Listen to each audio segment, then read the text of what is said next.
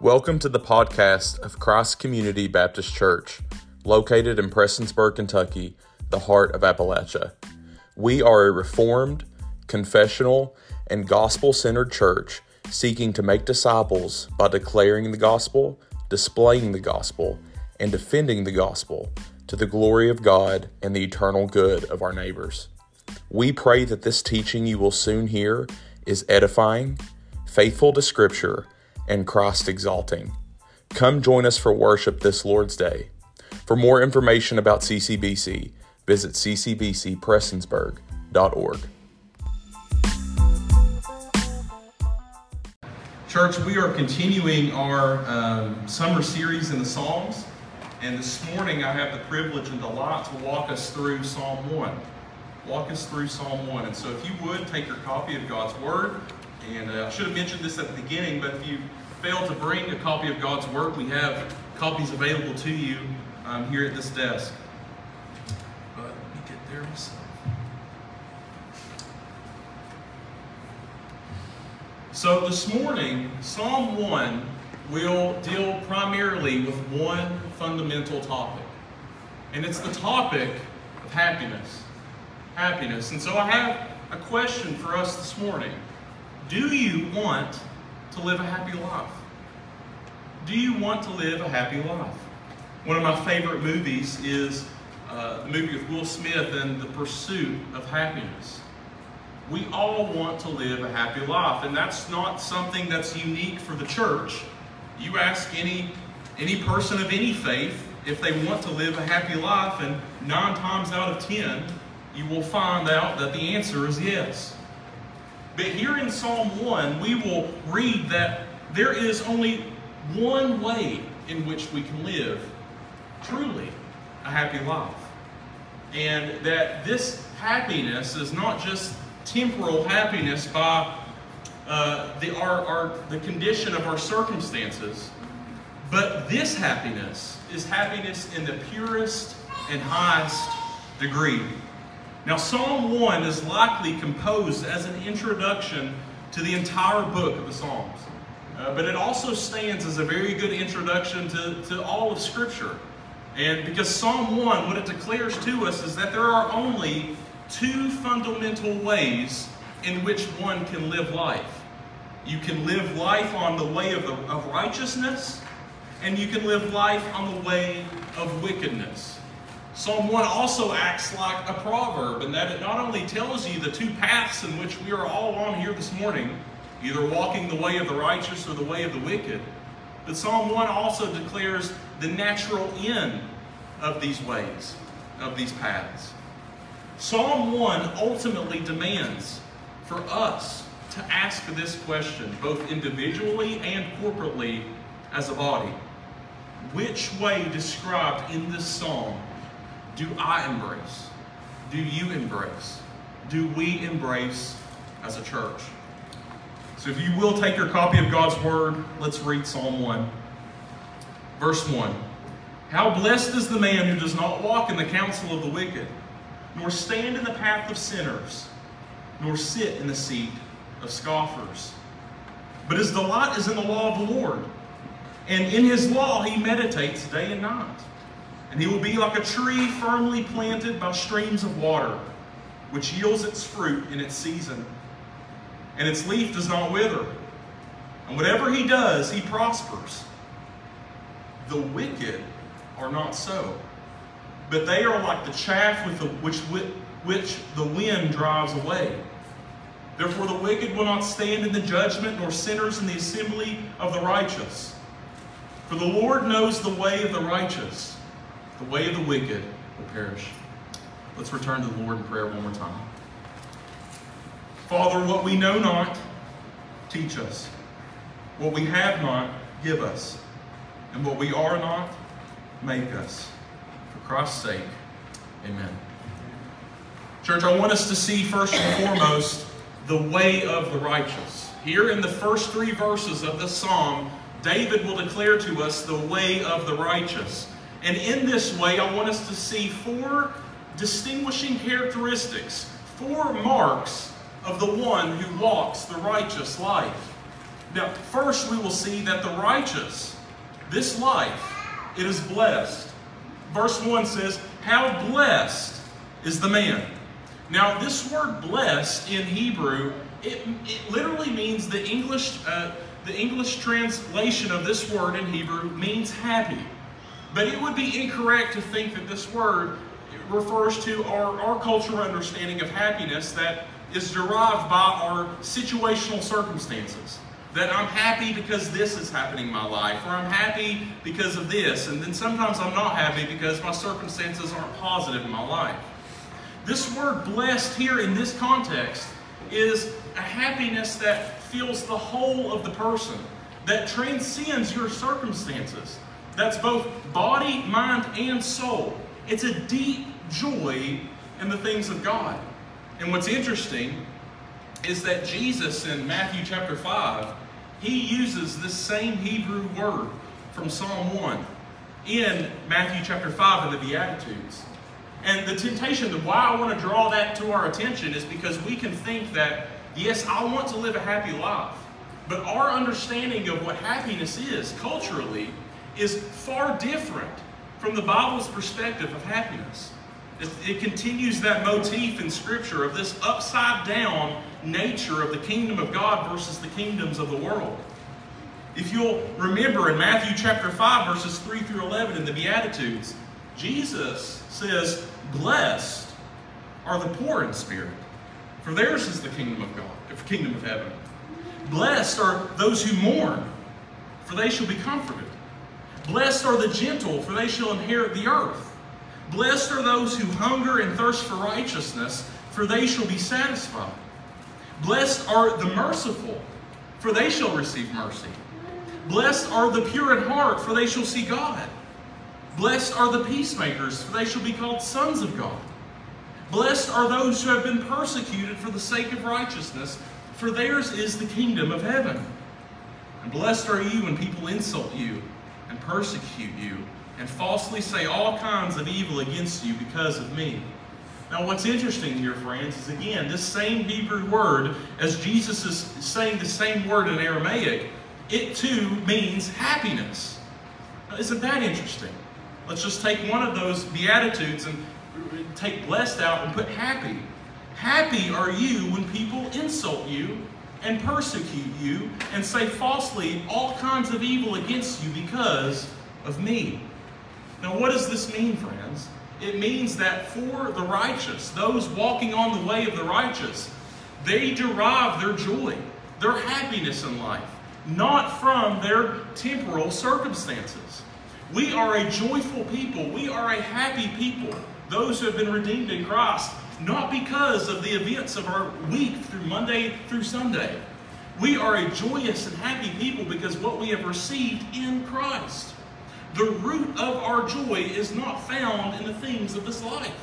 Our joy is founded in the eternal realities of what God has done through the work of Christ to rebellious sinners like us. Amen.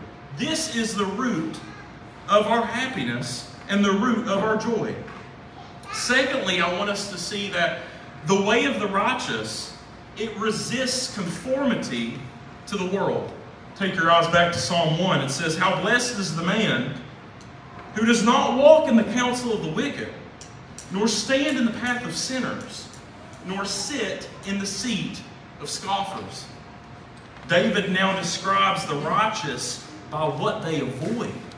Notice the downward progression of this text. Walking, standing, and sitting.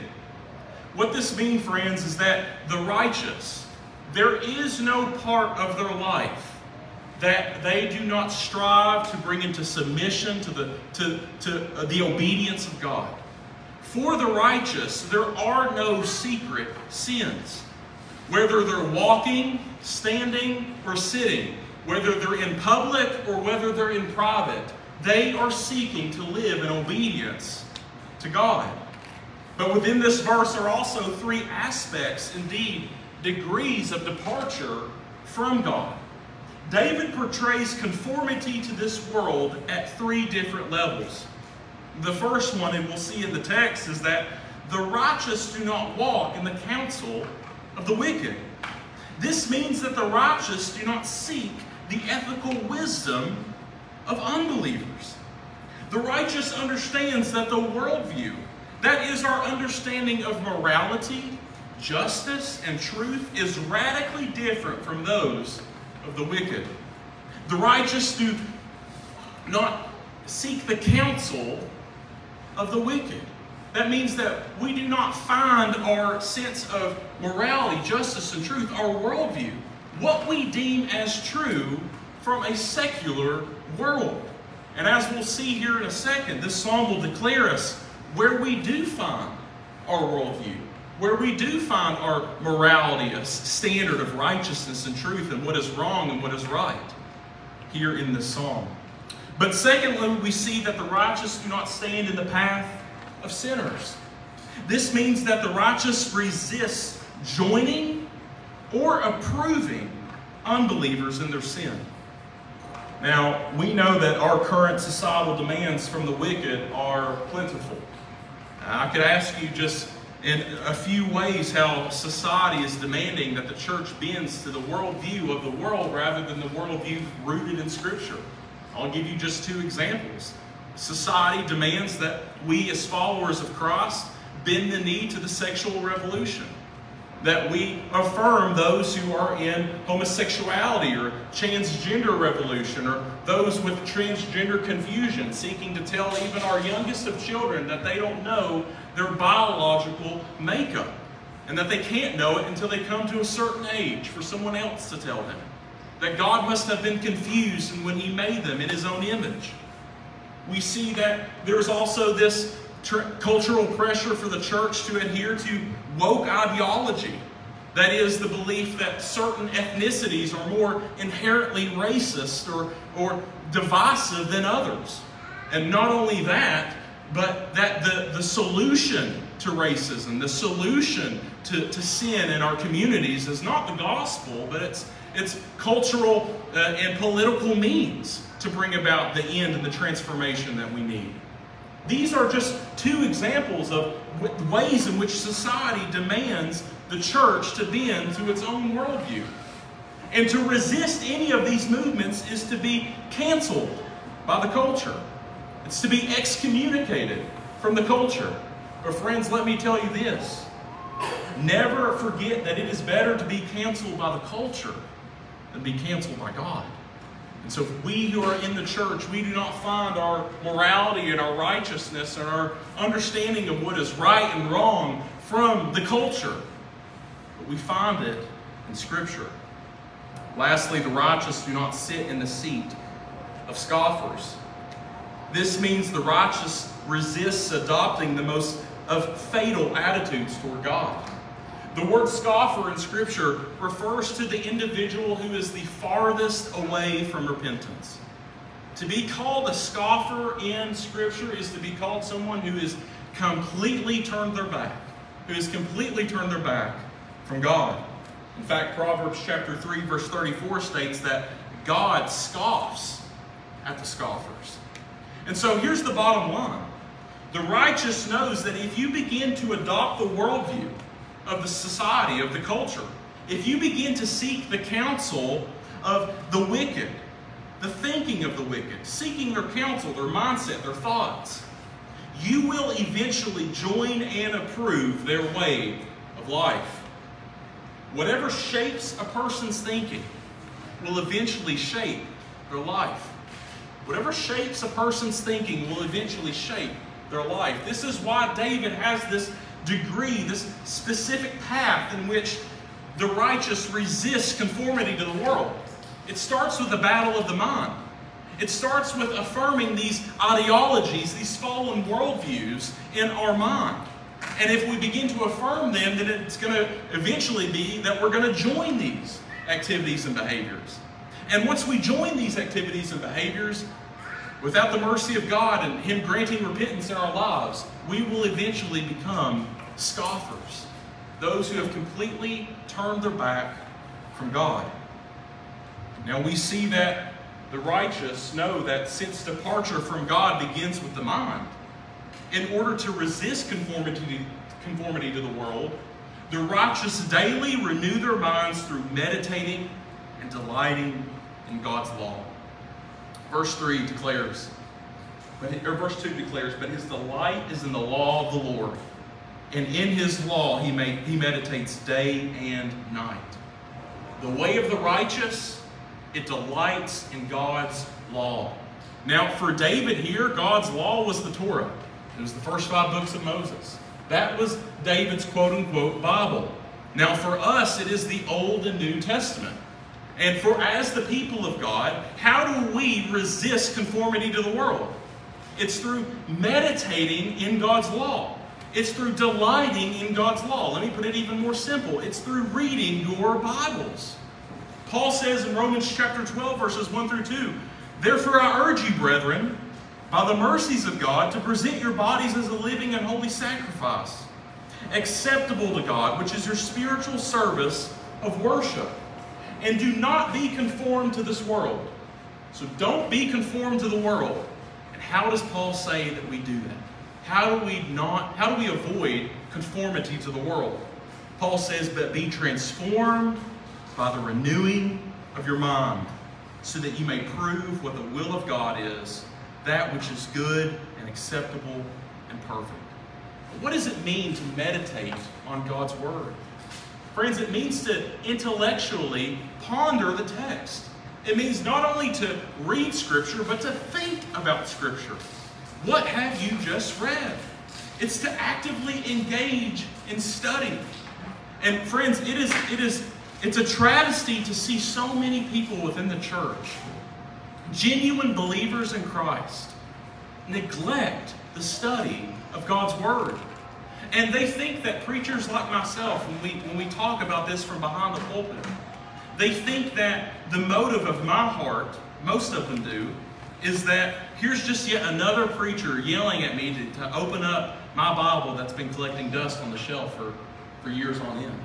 But friends, the motive of my heart is I want you to open the book so that you can see and read the treasures of God's Word for the sake of your own soul. I want it for your own benefit, not for anything that it benefits me. It's like having the greatest present in your life and you're refusing to open it. Open the gift. Open the special revelation that God has providentially given to you and that we take so much for granted in our country. It's shocking, and I often go back to videos like this on YouTube. You can just YouTube Christians receiving Bibles in China, Christians receiving Bibles in a third world country. They have festivals over the Bibles that are coming to their land on plane or on boat. They hold large gatherings and celebrations for finally God's Word has been translated in their common tongue and language. These Christians, they don't have study Bibles galore like we have. They don't have the Bible app on their phones. But they finally have God's Word maybe translated in a few books of the New Testament, maybe in a few of the Old Testament. And here we are in America with God's complete revelation from Genesis to Revelation. And we take it for granted. There's never been a point in human history where it's easier to open the book than it is today. Notice the posture of the Psalms in Psalm 119, verses 9 through 11, on delighting in the Word of God. How can a young man keep his way pure? And not only a young man, but a young woman, an old man, an old woman, by keeping it according to your word. With all my heart I have sought you. Do not let me wander from your commandments. Your word I have treasured in my heart, that I may not sin against you. You see, their church is the fundamental reason why we open our books every single day, why we open the Scriptures. It's so that in reading the Scriptures, we renew our mind, what is right and what is good, so that we do not get confused by what the culture is telling us is right and good, so that we might not sin against God. Friends, we see it all the time, and I know that you guys have Christian friends in your life who are they're living lives void of the Scriptures, and I see it happen before my eyes. They'll start in orthodoxy, they'll start in affirming sound doctrine, And as they continue to neglect God's Word and hear everything that society and the news tells them is right and wrong, their worldview begins to shift. And sooner rather than later, as they continue to neglect the Word, they continue to walk in ignorance of what the Scriptures teach. And as they're walking in ignorance of what the Scriptures teach, they begin to think that what the society is telling them, that that's what the Bible says too. So they begin to affirm sinful practices. They begin to affirm sinful behaviors. Sooner or later, they begin joining and approving them.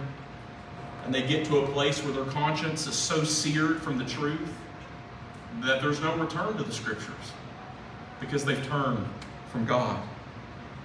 Friends, a Christian who does not delight in God's Word is an oxymoron. It doesn't exist. You can't be close to God and be far from His Word. I'm not saying you can't be saved. And you might find yourself here this morning as truly trusting in the work of Christ, but it's been a long time since you've opened the Scriptures. It's been a long time since you've opened God's Word given to you. Return to that today. There's nothing more important that you could do today than to go back and open the book in your own time. And don't think that you have to start reading the Gospel of John in one day. Friend, if all you're meditating and delighting in is one verse of God's special revelation to you, that's sufficient. Stay there until you not only affirm what is written in God's Word, but you delight in it and you meditate in it and you treasure it in your heart. And then from there on, continue to take more and more until reading the Bible, studying the Bible, it's not something that you view and look at as a drag, as something that you dread, but it's something that you can't wait to partake in every single day. Like that morning cup of coffee that I smell as soon as it's brewed, and I just can't wait to get into it. Friends, may we have that type of attitude toward the Scriptures. Charles Spurgeon once said, visit many good books, but live in the Bible. And that's my prayer for CCBC, that we would be a people of one book, that we would be a people who love the Word. And I promise you, if we love the Word, then we're going to do that which pleases God, because we're going to love His commandments, we're going to treasure them in our hearts, and we're going to obey our King. Fourthly, the way of the righteous, its end is life. Verse 3. How blessed is the man who does not walk in the counsel of the wicked. But in verse 3 it says that this man, this blessed individual, he will be like a tree firmly planted by streams of water, which yields its fruit in its season, and its leaf does not wither, and whatever he does, he prospers. David's now giving us a visual representation of what the righteous life looks like. The righteous are like a tree firmly planted. Seth read this morning the prophecy from Jeremiah, speaking of these same truths. Now let me ask you this question. Why is it that the righteous are like a tree firmly planted by streams of water that bear fruit in their life, that prosper in their life? Friends, it's because they are delighting in the law of God. The source of their happiness, the source of their joy, the source of their contentment is, again, not in temporal things in this life. It's not rooted in their wealth. It's not rooted in their ability to climb the corporate ladder. It's not rooted in their relationships. It's not rooted in their physical health. So that when trial and suffering comes against the righteous, and trial and suffering strips us from our wealth, it strips us from our loved ones, it strips us from our jobs and our way of living, and it strips us from our possessions, the righteous still have that which is the foundation of their joy and happiness. God. There's no one and there's no form of suffering or trial that can take what we have received in Christ away from us. Amen. That's what Paul tells us in Romans chapter 8. Who can separate us from the love of Christ? He eventually says, nothing created in heaven and on earth, nothing can separate us from the love of God that is in Christ Jesus. The righteous live like a tree firmly planted that bears fruit, God-honoring and happy lives because they live by what they know rather than by what they see or feel. Now we know that the wicked, what we've just described of the righteous, it is not so for the wicked. We see the way of the wicked in verses 4 through 5. It says, the wicked are not so, but they are like chaff with which the wind drives away. Therefore the wicked will not stand in the judgment, nor sinners in the assembly of the righteous. We know that the wicked are not like the righteous by mere implication of this text. David says in verse 4, after he's listed the way of the righteous, how they live their lives. They resist conformity to the world, and they delight in God's law, and it produces steadfast and firm lives that can't be shaken by the circumstances of life. But the wicked are not so. Therefore we know by mere implication that the wicked, that they find no delight in God's law. They do conform to the world, but they find no delight in God's law. Now, we must guard ourselves from thinking that this psalm teaches us rigid obedience for the righteous and gleeful disobedience for the wicked. Those walking in the way of the wicked may not be grossly immoral people. On the surface, they are law-abiding citizens. But spiritually, beneath the surface, they worship the god of self. They give God no part of their lives. He is in none of their thinking throughout the week. The wicked, they will meditate and ponder their families, their jobs, their hobbies, and even the weather forecast for next week. But for God, no thought is given to Him. If they are in church, their mind is on lunch or Sunday afternoon activities.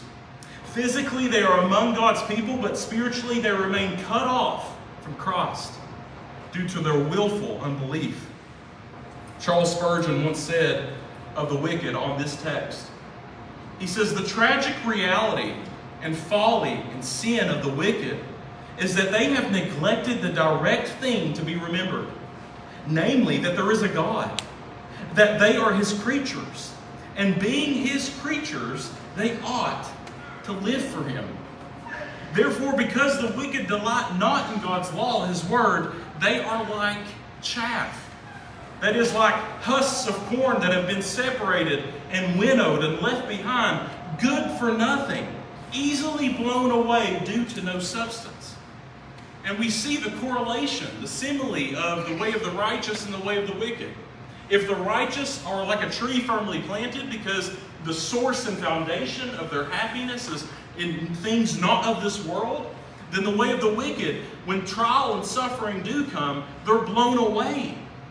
Because everything that they derive their happiness with is things that are seen, things that are felt, their wealth, their physical prosperity, their jobs, their families, their loved ones. And this isn't to say that the righteous don't care about these things. This isn't to say that the righteous don't care about providing for their families monetarily, having quality and possessions, and having investing in what we do see and feel. But friends, the distinct difference between the righteous and the wicked is that the righteous don't live for those things. Amen. They don't find their joy. The supreme purpose of their life is not found in their careers, for example.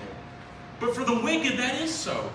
Why? Because the wicked are living for temporal pleasure in this world. And you can look at the sexual revolution, you can look at woke ideology, you can look at anything that society is trying to force feed the people of God. And at the bottom of every single one of these things is selfishness, is pride, and it's a desire for pleasure in this life and in this life alone. But for the people of God, friends, we're not living for this life. We're living for the next. As the Pilgrim's Progress wonderfully puts it, we're on a Christian pilgrimage, living for the life to come. You've heard it once said, and I don't care to mention his name because I hope you don't read any of his material or watch it online, but Joel Osteen often says that live your best life now. Friends, that's the motto of the wicked. Live your best life now. Give me everything that I have that can bring me pleasure in the now. But for the Christian, our best life now is in the life to come.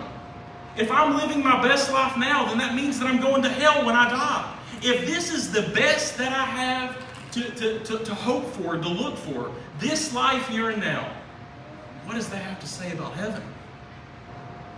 Friends, we look beyond the temporal as the people of God. We look beyond what we see and feel to what we know and believe from the foundation of Scripture. That's not so with the wicked, and so therefore they are blown away when trial and suffering come. Thirdly, the way of the wicked, its end is doom. Though the wicked seem to live truly and happy and prosperous lives, we know that, don't we? You can look out into our communities, you can look on the news, you can look on social media, and you see people who don't know Christ, and if you thought that being a Christian did equate prosperity in this life and in this life alone, that would bring a lot of confusion. And it would bring a lot of confusion in terms like, God, why did your 12 disciples, why did the majority of them be martyred for the faith? Why do we continue to see the church persecuted and suffering? And we see the wicked, they're prospering in this life. They're happy, they're joyful, and yet here we are seeking to obey God and experiencing suffering in this life. See, friends, that's the wrong perspective. Because again, our prosperity, the prosperity that Jesus promises us on the pages of Scripture, is not prosperity in this life. It's spiritual prosperity that we have in the life to come. That nothing in this life can take away. But friends, do not be confused. Even though you may see the wicked prospering in this life, you may see them getting your dream job, you may see them getting just everything going their way. Do not forget that on the day of the Lord, their end is doom. That there will be no refuge. There will be no hiding place from the wrath of God on their sin, in their careers, in their possessions, in their loved ones, in their wealth. There will be no safe place to hide from the wrath of God for the wicked on the day of the Lord. But for us who are in Christ, we have been delivered from the wrath of God. We do have a hiding place, and it's in the life, death, and resurrection of Christ. We do have a refuge from the wrath of God because the wrath of God has been poured out on our Redeemer in our place, Christ Jesus on the cross.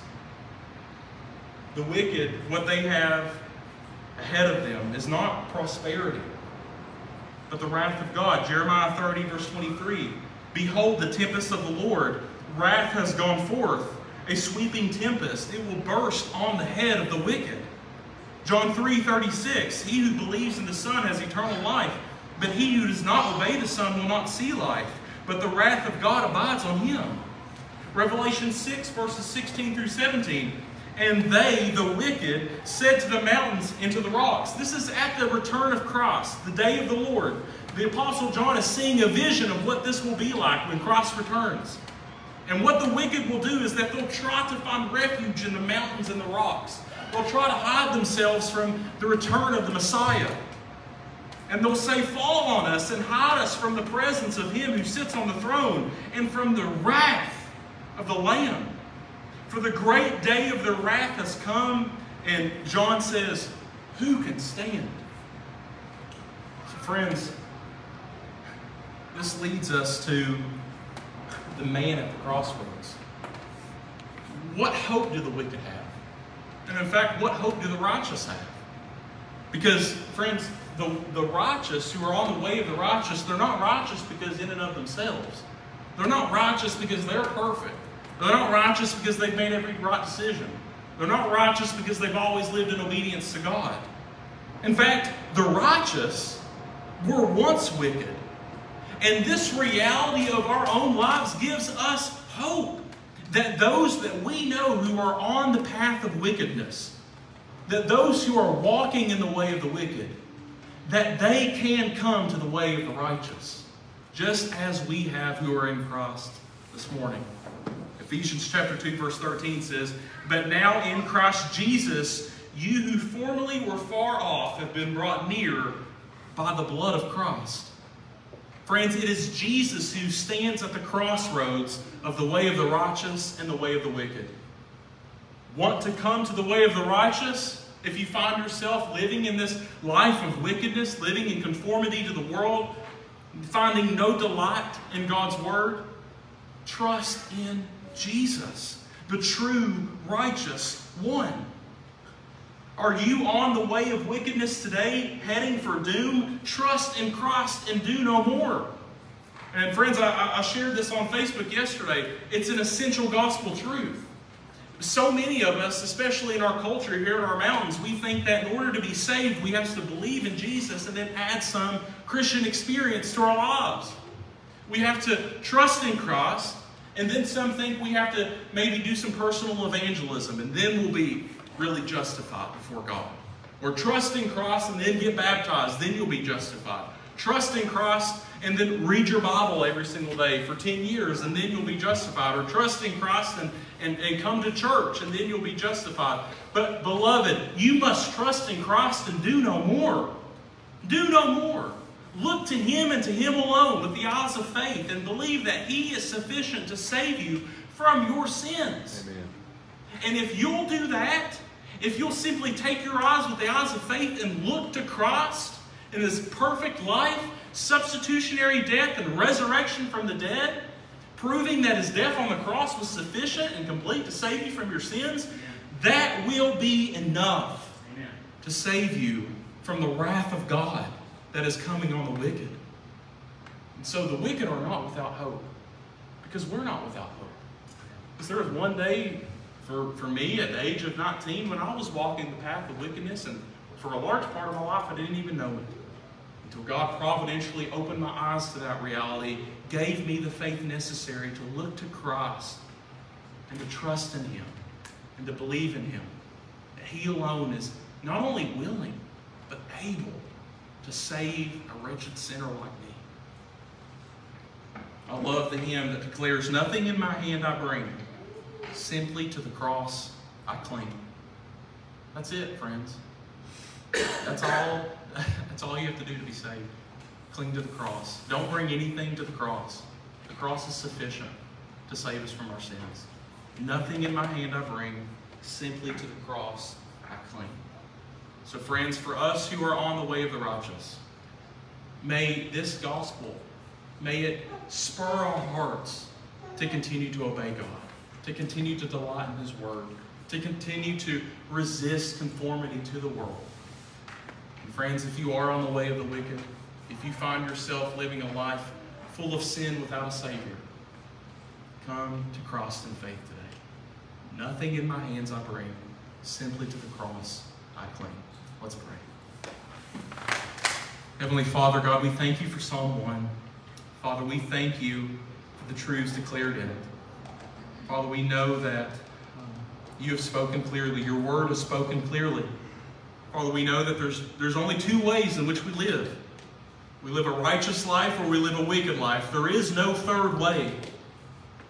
And Father, I pray that for those who are living the righteous life, that they would remember that they are righteous only because they're found in the righteous one. Only because they're found in Christ and in Him alone. And it is in Him that we are sheltered from the wrath of God. And Father, I pray that for those on the wicked, God, that You would convict them of their sin. Help them see their need for a Savior. Help them to bring nothing but themselves to the cross and to cling to Jesus in faith. We ask these things in Christ's name. Amen.